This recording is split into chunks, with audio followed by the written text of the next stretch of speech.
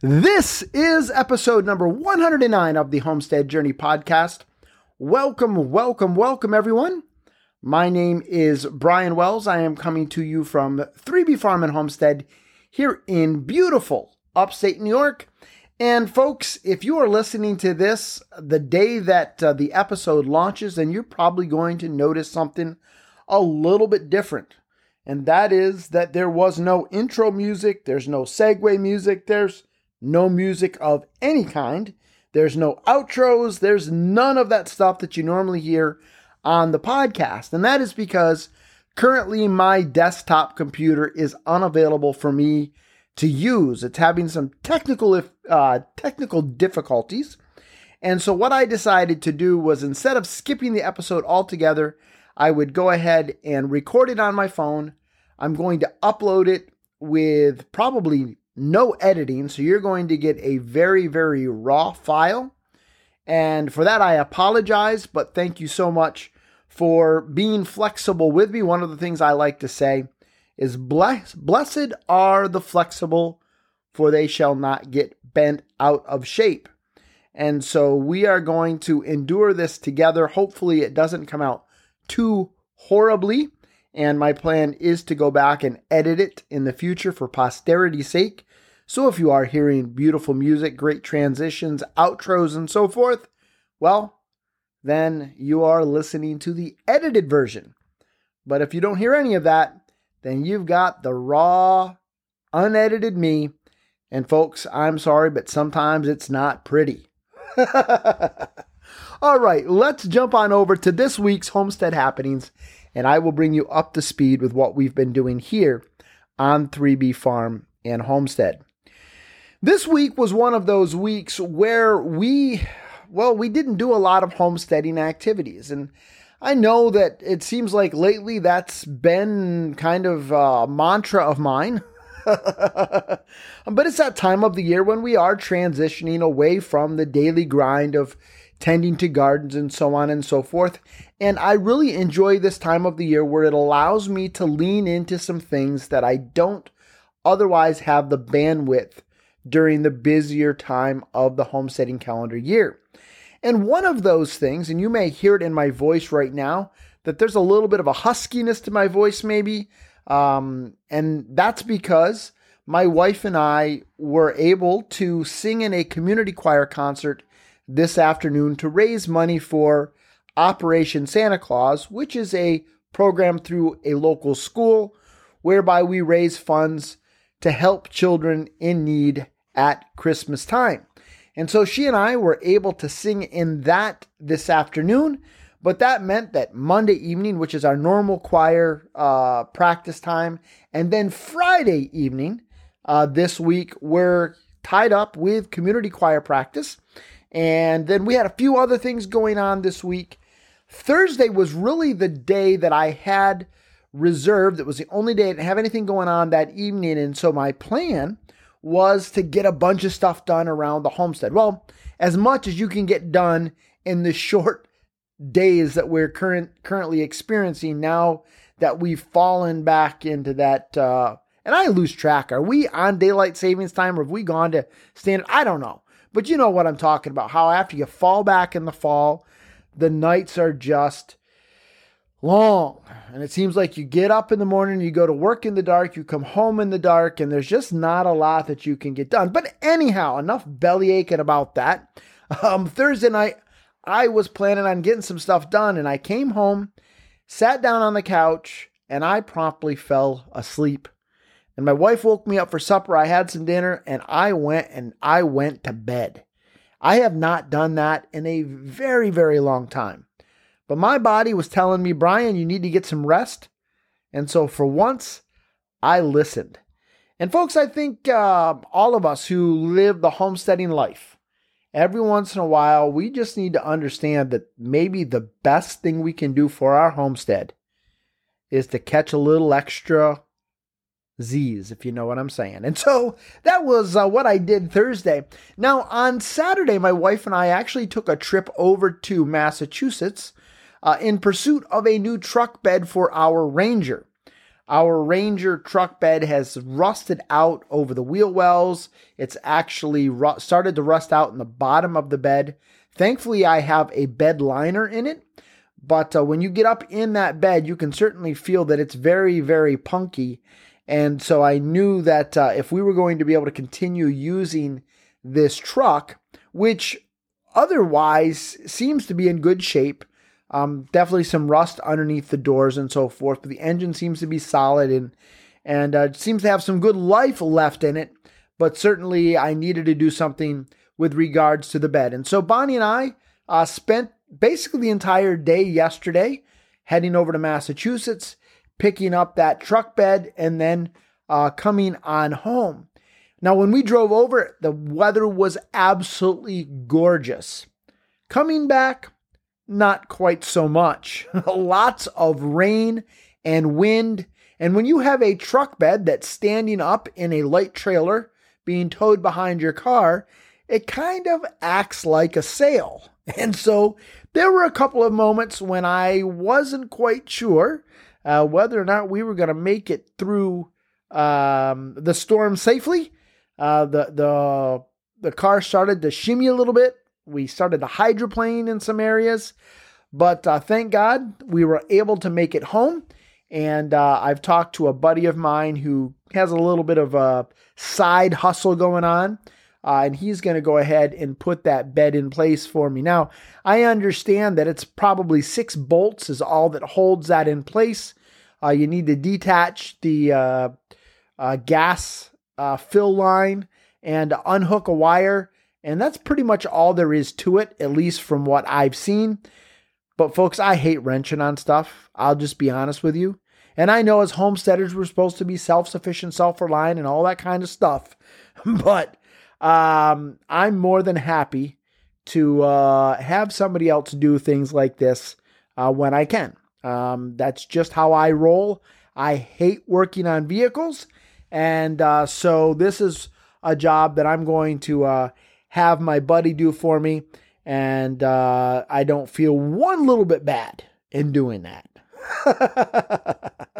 One other thing that I did do this week, and that was this afternoon, I went ahead and gave my Coyote tractor a nice bath. And the reason being is that my son's troop is taking part in a tractor parade this coming Saturday. And Wiley is going to be the tractor pulling our float. And so that's actually a bulk of how I spent my Tuesday evening this week, was with the Boy Scout troop putting together that float, and very, very excited about it. It's coming together very nicely. And so I am very excited to do that. But certainly Wiley needed a bath after shoveling some wood chips and so forth, and just kind of getting into some mud. And of course, I did not do that when it was nice and warm outside. No, I waited until it was, in the low 40s, and then decided to go ahead and give the tractor a bath. Nobody ever said I was the smartest, the brightest light bulb, but you know what I'm saying. But we got it done, and Wiley is looking pretty and very excited to be able to take part in the tractor parade here in town. It's something that has grown over the years. I believe this is going to be the 9th annual parade. Now, we did not have one last year because of COVID, but this year they are moving ahead with that. And so very excited and honored to be a part of that. All right, that's what we've been up to here on the homestead. I trust that things are well wherever you may be. Before we head on over to this week's Charting the Course, I did want to remind you that this week was the 2nd birthday of the Homestead Journey podcast. November 11th, 2019 was when I uploaded the first 3 episodes of the podcast. And so we have crossed the 2-year mark of the podcast. And so thank you so much for being a part of that. As part of that, every November, what I've been doing is celebrating all month long the birthday of the podcast. And this year, the way that we are doing that is via a survey. If you go to thehomesteadjourney.net/survey and you fill that out, that's going to help me chart the future of this podcast.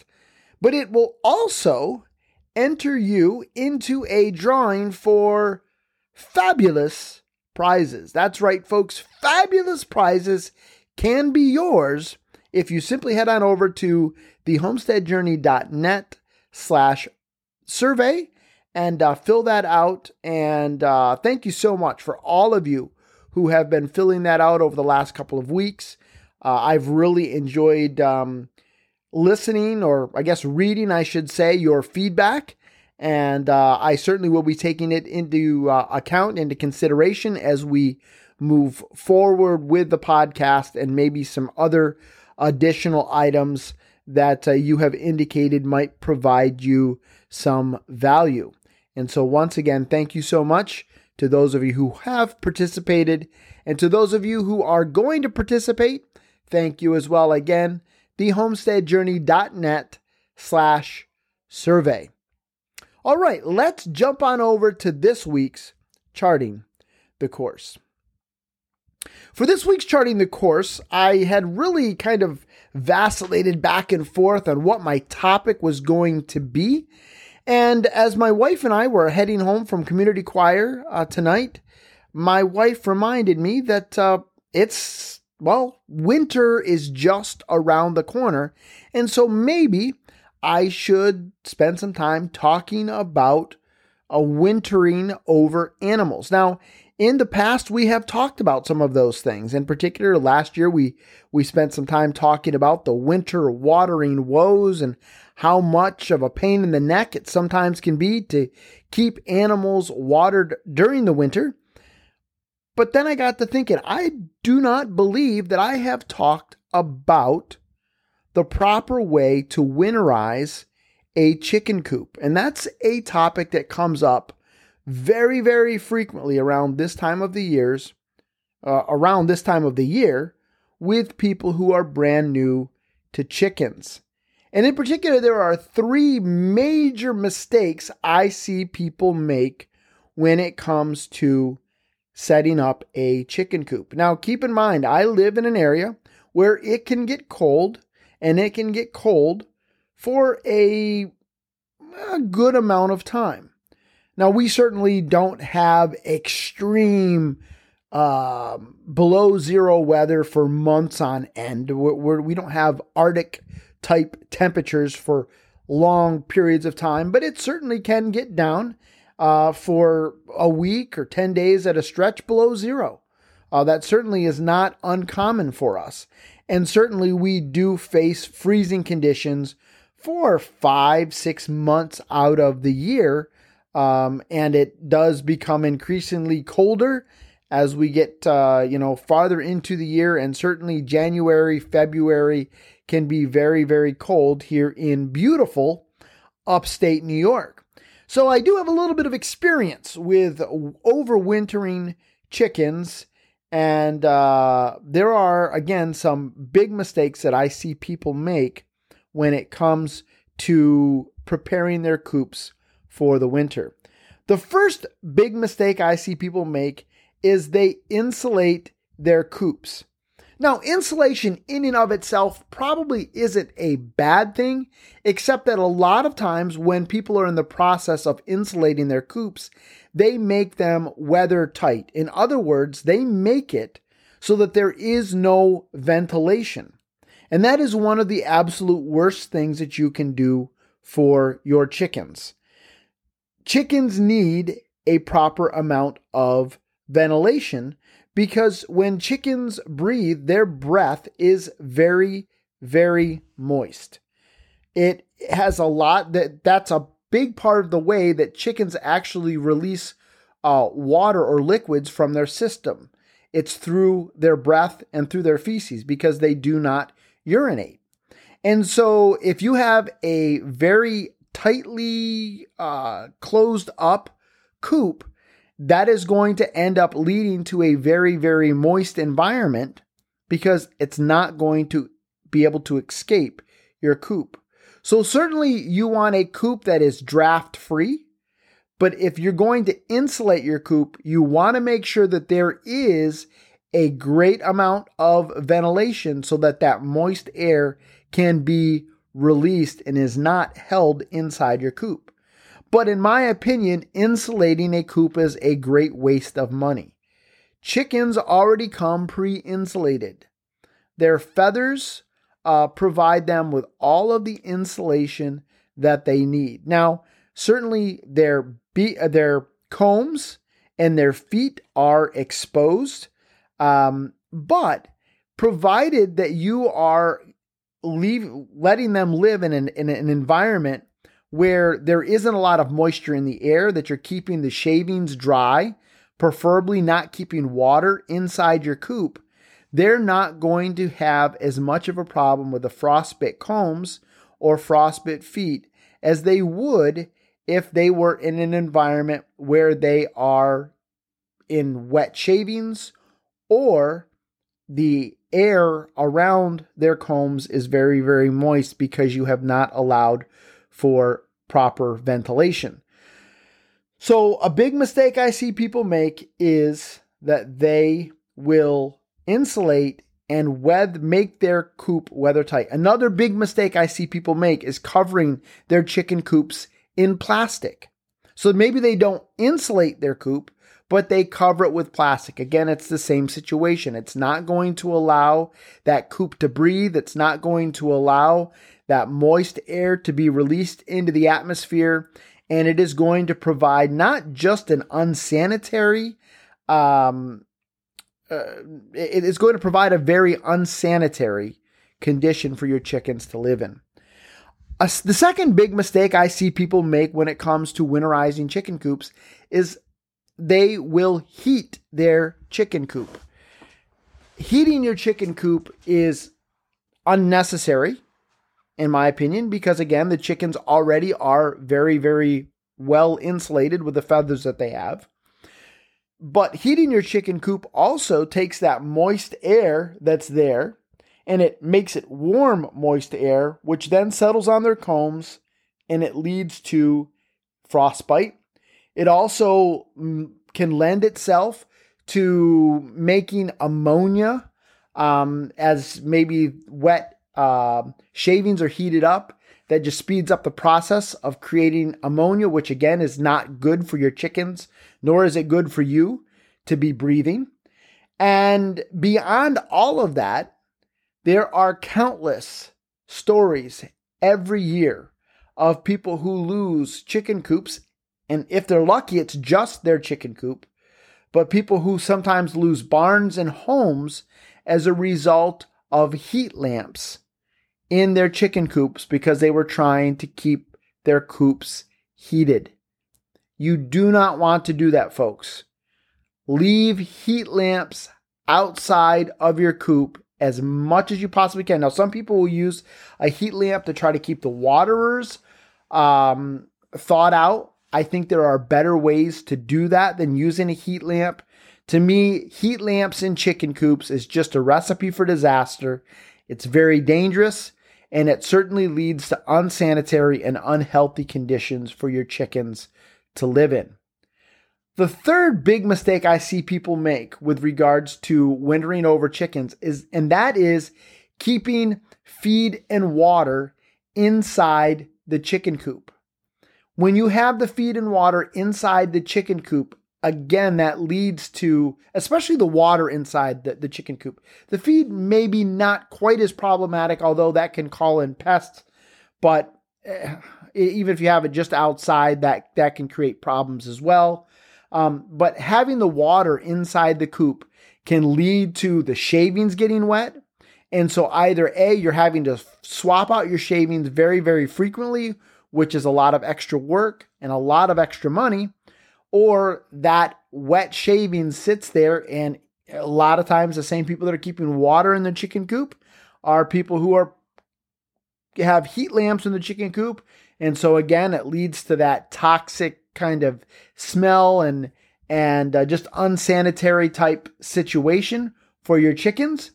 And so the best thing you can do, in my opinion, is to take the water and put it out in their yard. Now, if you can set up some kind of a covered run, even if it's a small one, I happen to use a hoop coop. It's just a small hoop coop that I built back in the day that's way too heavy for me to move around. It also has my wet rabbits in it. And so I keep the water and the feed, generally speaking, out in that and not inside the coop itself. And then that just certainly provides for better airflow, ventilation, and so forth if they do kind of get water around the place. And so I definitely recommend that you keep it out in a covered area. But if you can't keep it out in a covered area, there are ways that you can put it out in an uncovered area. Maybe put some windows over it, or use black rubber tubs, things like that will use solar energy to try to help you keep the water unthawed and keep your chickens with a fresh supply of water without the mess that comes by keeping the water inside your chicken coop. So those are some of the big mistakes I see people make when it comes to overwintering chickens. The biggest one is probably people trying to heat their chicken coops with heat lamps. Definitely a no-no. Do not do that. Avoid, avoid, avoid, avoid. The second one is people insulating their chicken coops and making them airtight. Chickens need an area that is draft-free but well ventilated. So you don't want the air blowing straight on through that coop.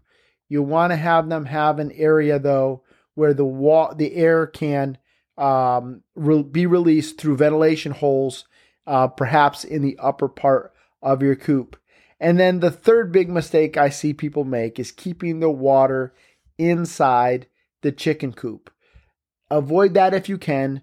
Move it outdoors, move it out into a covered run, and I think you will end up thanking me later, because it's going to keep that coop a lot drier, and you don't need any additional moisture in there, because already their feces and their breath puts off enough moisture that can already create problems, let alone adding in wet shavings that come as a result of them playing in water inside the coop. So hopefully this has been helpful to you.